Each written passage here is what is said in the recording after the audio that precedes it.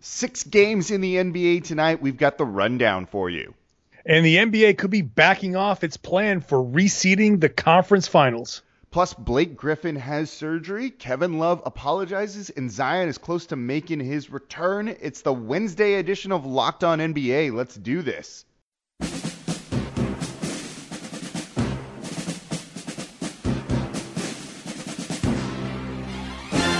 You are Locked On the NBA, part of the Locked On Podcast Network.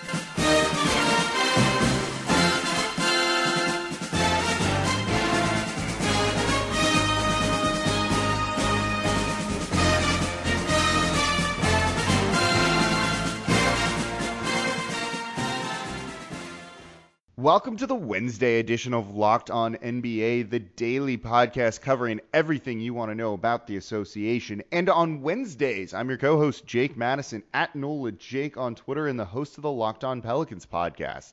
And I'm John Karalis, at RedsArmy_John on Twitter, and I host the Locked On Celtics podcast. It's nice to be back with you, man. This is exciting. It has been New Year, and let's do it.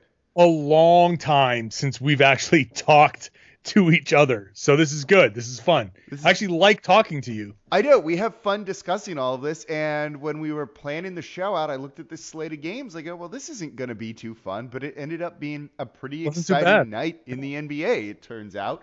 So you didn't watch all the games. We did. We've got you covered on what you need to know with what we call the too long didn't watch, starting with the Detroit Pistons. We'll talk more on them later, winning 115-113 over the Cleveland Cavaliers.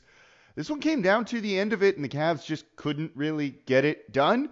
I don't know how to pronounce his last name. Doumbouya. Yeah, with a monster dunk that looked really easy. And that was probably the lone highlight from this game. That's all I want to talk about. Like Andre Drummond, again, we'll talk about him later, had a 2020 game. Big night for him. But Sekou Doumbouya's posterization of Tristan Thompson is all anybody should be talking about. That was sick. It was posterization. The picture from Getty Images, it's all over Twitter. It's just absurd. Awesome. Awesome. You watch that dunk and you go, oh, wow, this is impressive. And then it doesn't actually kind of look that impressive at times because he's such an athletic freak that he made it kind of look easy. For the Cavs, by the way, Kevin Love, 30 points. He's kind of not being suspended from them. That's great. Colin Sexton, the second-year player, 20 points. Missed the game-tying shot at the buzzer. Moving on to another close one, we've got the Portland Trail Blazers winning 101 over the Toronto Raptors, 99 points there. Melo time basically at the buzzer, mid-range pull-up jumper for the win. That was kind of fun. How much crap have we given Carmelo Anthony on this podcast? A lot, right? Okay. A lot. So shout out to him for shutting us up. Like I can only give him respect for dropping a 10 of 17 night, 28 points, 7 rebounds, and the game-winning shot. It was an awesome night for Carmelo. Yeah, there were a couple guys for the Trailblazers that came up big in this one. You had Damian Lillard doing Damian Lillard things and hitting just ridiculous three-pointers, including one that tied it at 99 apiece. That was like a 32-footer. You had Hassan Whiteside come up with back-to-back defensive stops, kind of like stoning Kyle Lowry right at the end of the game. He finished with 24 points on the night. But again, just trio of Blazers coming up big, including Melo with like a vintage game winner right there. Dude, Lowry 4 of 16 shooting from 3. Yeah. That's just not good enough. No, he was rough down the stretch for him in this game too. Like he had multiple chances to put this game away, like him in particular for the Raptors, and just couldn't do it. Yeah. So that's it. It happens. It happens. Yeah. So that they had this game. They were up 100%. And they just fell apart in the fourth quarter. It happens. It's tough, especially at home. It sucks to lose that game, but credit to Melo. Melo did the job. Yeah, moving on to another close game. This one in overtime, the Oklahoma City Thunder beating the Brooklyn Nets 111-103. This was all Chris Paul, particularly in the fourth quarter. Finished with 28 points on the night and just took over that period. Chris Paul, as I wait for the stats to load here, 16 points in the fourth quarter on 5 of 7 shooting, including 2 threes. Yeah, it's pretty good. Yeah, Chris Paul, good player. I'm going to go out on a limb and declare him good player. It was a good night for the banana boat crew here. It was. I was going to highlight Shai Gilgeous-Alexander, who had 22 points on top of that for OKC. But look, OKC coming out smelling like roses after all of this, trading for Chris Paul, trading away Paul George, both of those trades that made it seem like they were starting over, working out very, very well for them. I wonder if those trades are working out a little too well for them right now. Look, they right now are thrilled with what's going on. Chris Paul's been basically playing at an all-star level all season long. Brooklyn Nets, by the way, losers of 7 straight after this one. Moving on, the Memphis Grizzlies getting a win over the struggling Minnesota Timberwolves, 119-112. Their young guys really came through in this one. Ja Morant, 25 points on the night. You had Jaren Jackson Jr. with 21, particularly strong in the fourth quarter. Those two guys really closed it out for the Grizzlies in this one, and they're kind of a surprising team all of a sudden. Yeah, things are starting to come together a little bit. Dylan Brooks with 28 points. I mean, that when the young guys, and this is exactly what happens with these rebuilding teams. Sometimes the young guys, it just all works well together. But that combination of Morant and Jaren Jackson is you saw like that tantalizing, oh, baby, that pick and roll combination is going to be so good moving forward. Yeah, no Karl Anthony Towns in this one for Minnesota, leading to the loss. But yeah, Memphis really came out and just, they're young and they're kind of fun right now. We had another exciting game that when you and I were first talking, looked like the Phoenix Suns were running away with this one. They end up losing, though, to the Sacramento Kings, 114-103. Phoenix had a 21-point lead in this one. And after that really good start to the year, they have now fallen to 14-23, and the wheels seem like they're coming off a little bit. Devin Booker putting in 34 points, not enough to get them over the hump in this one. I'm going to shout out me for for writing today. I literally wrote a piece today about how the Celtics should be targeting Nemanja Bjelica from the Kings. The Kings, the Kings are going to be sellers. I thought Bjelica is a low-key trade target, and here he is dropping 14 points in a 36-16 fourth quarter for the Sacramento Kings. So shout out to me for having the foresight to highlight Bjelica as a guy that could really help a team that's trying to contend at the break if the Kings are going to get rid of him. But if he keeps playing like this, you might as well keep him. No, they're likely to keep him, I would guess, and try and maybe make a run because the bottom of the Western Conference, the fight for the 8th seed in there is just like it's like a pillow fight or something like that. De'Aaron Fox, 27 points on the night for him, leading the Kings in that comeback win. And then the final game of the night, the Los Angeles Lakers at home against the New York Knicks. Yeah, we don't even need to really touch on this one much. 117-87. You can probably guess that it was the Lakers putting up over 100 and the Knicks not even getting there. Notable from this one, Anthony Davis had a nasty fall, had to leave the game playing under 30 minutes. John, what is his injury called? It is called a sacral contusion, which is the bone just above the tailbone. The tailbone is called the coccyx. And above this is the sacrum. So that was a bruise of the sacrum, therefore a sacral contusion. Yep, not what I thought when I first heard that. LeBron James with 31 points on the night leading the team. The first quarter kind of sluggish for the Lakers, and then they basically just turned it on the rest of the way. And the Knicks are bad, but they got 15 points for Julius Randle. I want to I want to just call out, I should say, Bobby Portis for being a punk. The slap across the head of KCP, Kendavius Caldwell-Pope, was a dirty play. I think he deserves a suspension and a fine and all of that maximum punishment for Bobby Portis. That was a dirty play and a dangerous play. Luckily, KCP cleared the concussion testing and he's okay, but that was not an okay play.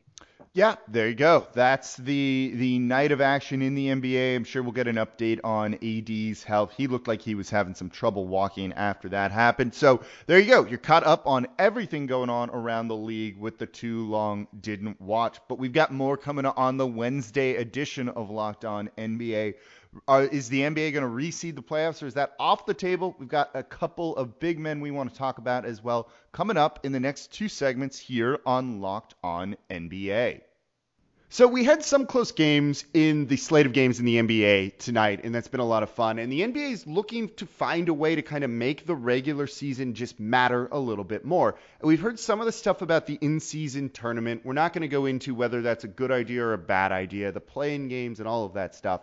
But they have had an idea that seems to make sense on the surface, and that is reseeding the final four teams in the NBA, regardless of conference, and just go by record so that you can hopefully get the two best teams in the NBA finals and then create a more entertaining finals that way, and maybe a longer series, which leads to more TV revenue.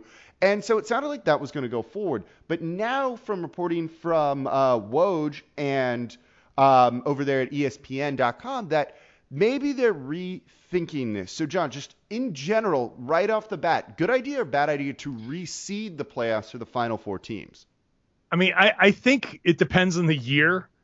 We've seen in the past where the Western Conference Finals have essentially been the NBA Finals, and when the East has been weak, at those times, yes, it makes sense to reseed.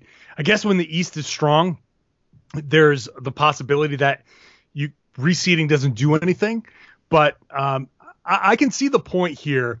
I've been mostly against reseeding, and reseeding for the conference finals has been kind of like the compromise of it. I'm perfectly happy to not reseed anything and deal with these kind of little swings of, okay, the West is better, the East is better. It eventually it all works out. Yeah, so at first I actually really liked this idea. And get the finals to be as good and as long as possible and not make the Western Conference Finals the de facto NBA Finals. But the more I read this, the more I started to think about it. I actually think not reseeding really is the way to go. One, they're kind of worried about maybe our coastal elites here in the NBA having to travel longer distances. I don't know. Come on now. And cross three time zones. So say a series, and I think they use like the Cavaliers and the Milwaukee Bucks as an example. If they play in one series, and then you have like the Lakers and Knicks, since they played tonight, playing in a playoff series, the winner of the one with less travel is going to have a bit of an advantage going into the NBA Finals. It makes some sense to me, though I think given that they travel charter and not commercial, that's a little bit overblown, but I get it. And if these teams kind of feel that it is a significant thing, and we know how important rest is in the NBA, well, then maybe you do need to do it. But I think the thing that got me is, how would you feel about a semifinal series between the Lakers and Celtics to go to the NBA Finals? That just feels like it should be the NBA Finals, and I don't want them playing in the playoffs before that, and I think that's a big part of this too. Yeah, I look at it this way. First of all, I do want to push back on the travel. Yes, they travel charter, but you still have to travel. You still have to pack. You still have to get on a plane. You still have to get into the pressurized tube. Traveling in that pressurized tube does have an impact on your body, and doing it over and over and over again, I think it wears on players no matter how comfortable the actual flight is. I look at this potential scenario where in these playoffs, you have the potential for the Celtics and the Sixers to meet in the Eastern Conference Finals, and the Lakers and the Clippers to meet in the Western Conference Finals. But through reseeding, all of a sudden it's, like you said, Lakers, Celtics, and Sixers, Clippers. And I'm just I don't kind of want to see Lakers and Clippers in the finals. That's just it's weird to me, right? It's weird. Think about it. And then what if one of the LA teams wins, and so maybe it does end up being a Boston LA series, however that works out. Now you have two straight series where you're crossing from Boston to LA or Philly to LA, and you're going back and forth for a month. You're going across the coast. I don't like that idea. If it happened to Portland, it's just for those teams that are in the Eastern Conference, especially, I know that they're behind this. I don't think they want to keep traveling all the way to the West Coast, where the power on the West Coast right now in the Western Conference is mostly concentrated about as far away as you can get from Boston and Philly. So, yeah, I don't like that idea. I don't like the idea of all that travel. People, I think, get too caught up in you have to have that once, you have to have that 1-2. Like, I don't think it's that important. And you are now robbing the Celtics-Sixers series.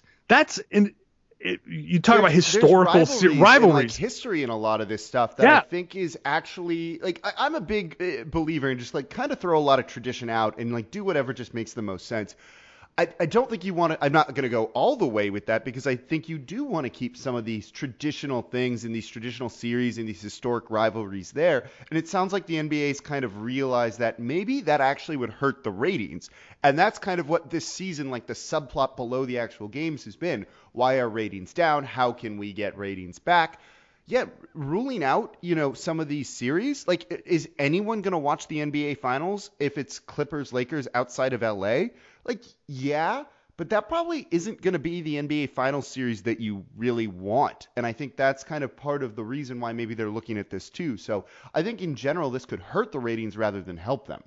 Yeah, I get it. Like you said, the ratings, we've talked about the ratings on this podcast before. I'm sure there are ways to do this, and there may be a radical change, a completely radical change, that we might be trying to tinker too much, and the answer is something completely different. I think just maybe taking a step back. I think they're trying to force a few things, and maybe the ratings are kind of driving something that there's a little bit of panic or something. Maybe they know something we don't know. It feels that way. That's for sure. It feels like they're like, no, we need the tournament now. We need to reseed now. Like it feels a little panicky. I'd rather kind of come up with a better solution. And I don't know what that is, but they're basing this on things that happen in other sports leagues where they don't have the same dynamics as the NBA. European soccer, you don't travel as far in European soccer as you do in the United States. They don't have a playoffs there. Those in-season, in-league tournaments for some of those teams. So, you're right. At times it feels like they're trying to shoehorn this in a little bit too much. So you mentioned panicking, which is a good segue to the next segment where we've got one team that's definitely panicking about what to do, another team that's kind of in the middle of panicking, and then one that actually isn't. We'll let you know what those three teams are coming up here in just a moment. But before we do that, don't forget, subscribe to Locked On NBA wherever you get your podcast from. Here Monday through Friday for you all, breaking down the biggest stories, giving you what you've got to know about the association. Subscribe wherever you get your podcast from. All right, so we mentioned panicking and panicking teams, and they covered it on yesterday's Locked On NBA, talking about what should the Pistons do with Andre Drummond and should they move him, even though they're kind of winning right now. But the news came out yesterday that Blake Griffin has had another knee surgery, and he's going to be out indefinitely. Should they be panicking, John? Oh, yeah. Oh, yeah. Detroit is a mess, and they I think, in the Van Gundy era, I think Stan kind of made some moves that weren't really well thought out, and they're paying the price now.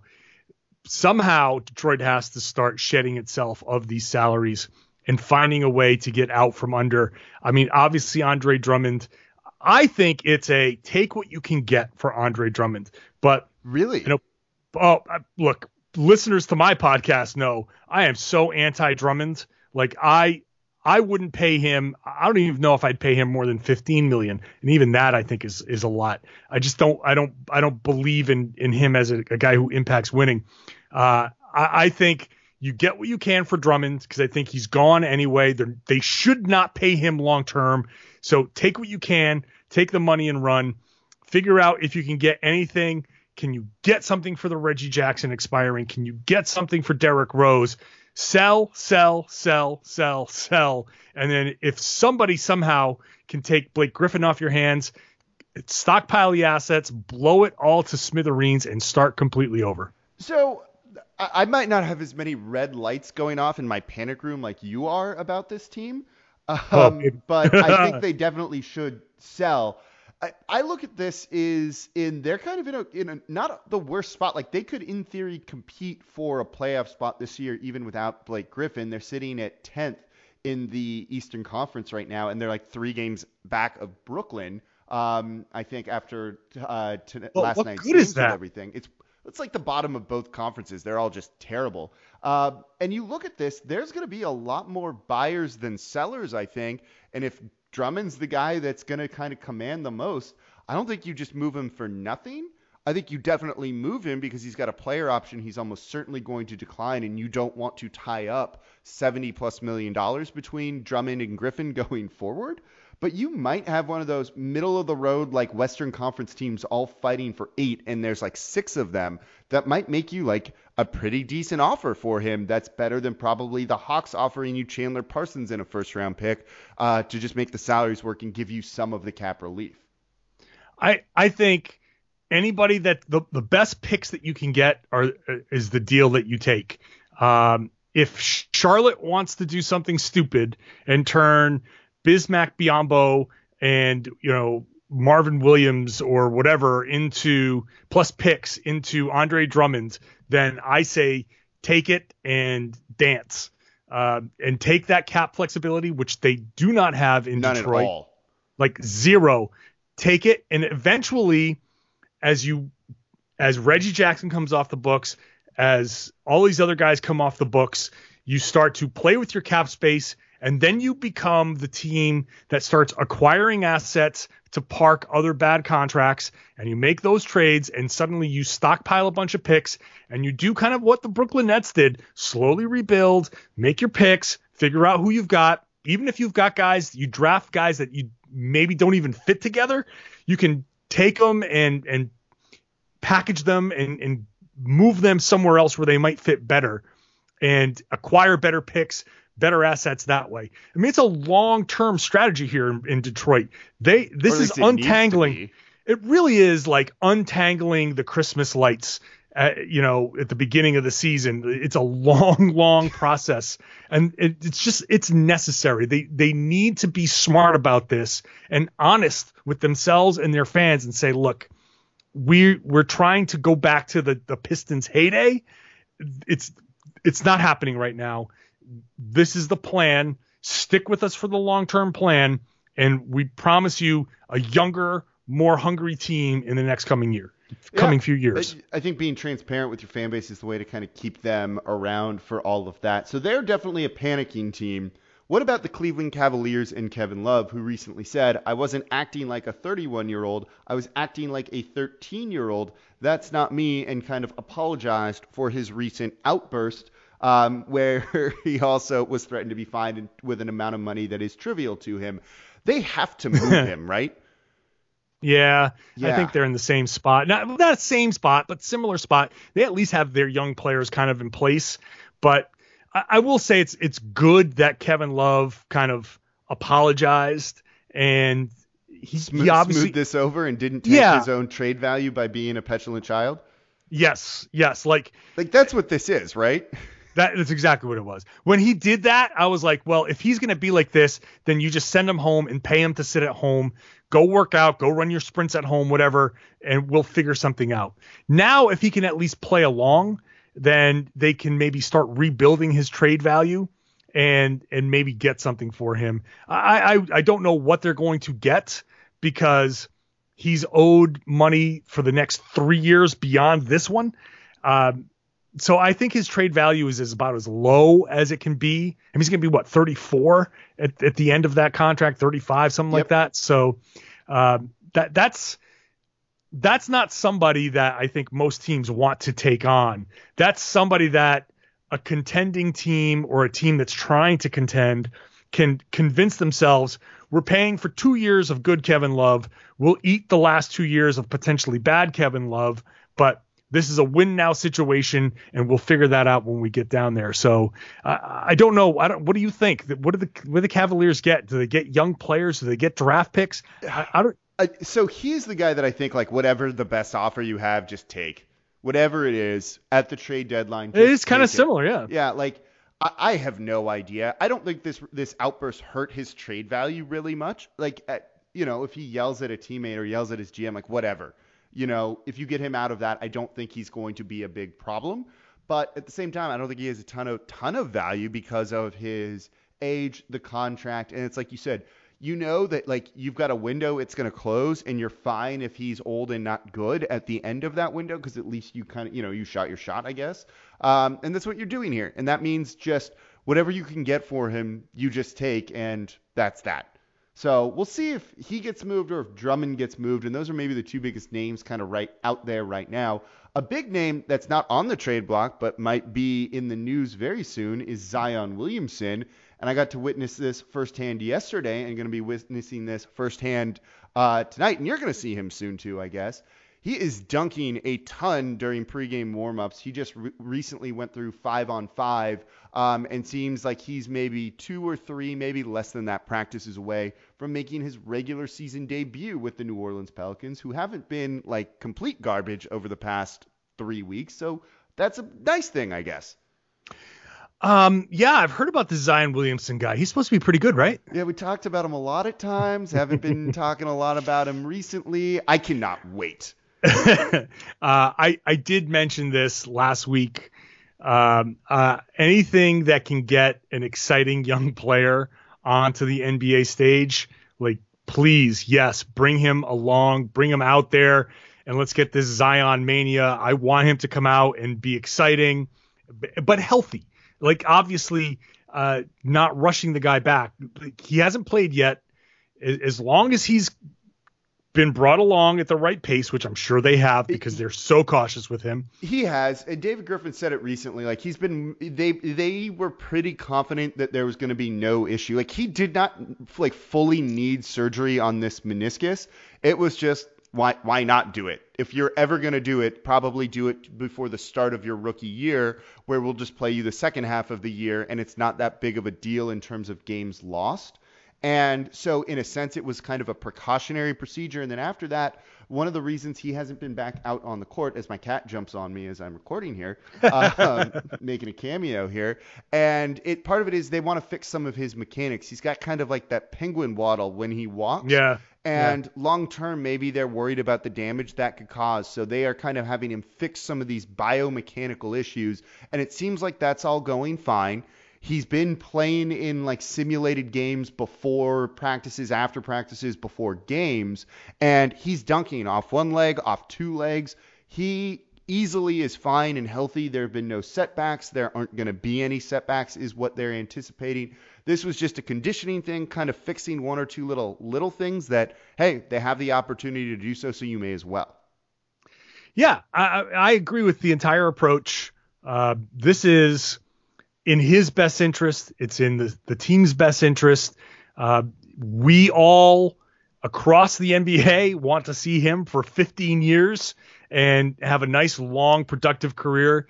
I want him to live up to the hype. I want him to be as good as advertised. I'm sure you do as well. I really would like that. Would really like that. So whatever they need to do to fix whatever those things are, that's great. And to have him back is one of those things where you can see it's a little bit of a turning point potentially for the NBA. Ratings, blah, blah, blah. If he comes in and all of a sudden those nationally televised Pelicans games bring in some numbers, then it becomes another turning point. I don't want to be overly dramatic and compare it to the Bird Magic era when they came in at the time where the finals were on tape delay. But it's one of those kind of flashpoint moments of, well, here's an exciting player that everybody's looking forward to seeing. And if even the casual fans are like, oh yeah, Zion, I've heard of that guy. You definitely tune in for Zion. And if, that game's on TV, I will watch it even if the Pelicans team is bad because you want to see Zion go and do Zion things. And I promise you all, he will definitely be doing some very Zion things very soon, likely within the next 4 or 5 games, maybe less than that for the Pelicans. So there you go. One team that's kind of panicking in the Cavs, one team that should be full on panicking, and one team that's not. And that's going to do it for this edition of Locked On NBA. So thank you all for listening. We got the recap for you, talking all the biggest topics in the NBA here. And as always on Wednesdays, I'm your co-host, Jake Madison, at NOLA Jake on Twitter, and the host of the Locked On Pelicans podcast. And I'm John Karalis, at RedsArmy_John on Twitter, and the host of the Locked On Celtics podcast. Thank you all for listening. We'll be back with you all next week.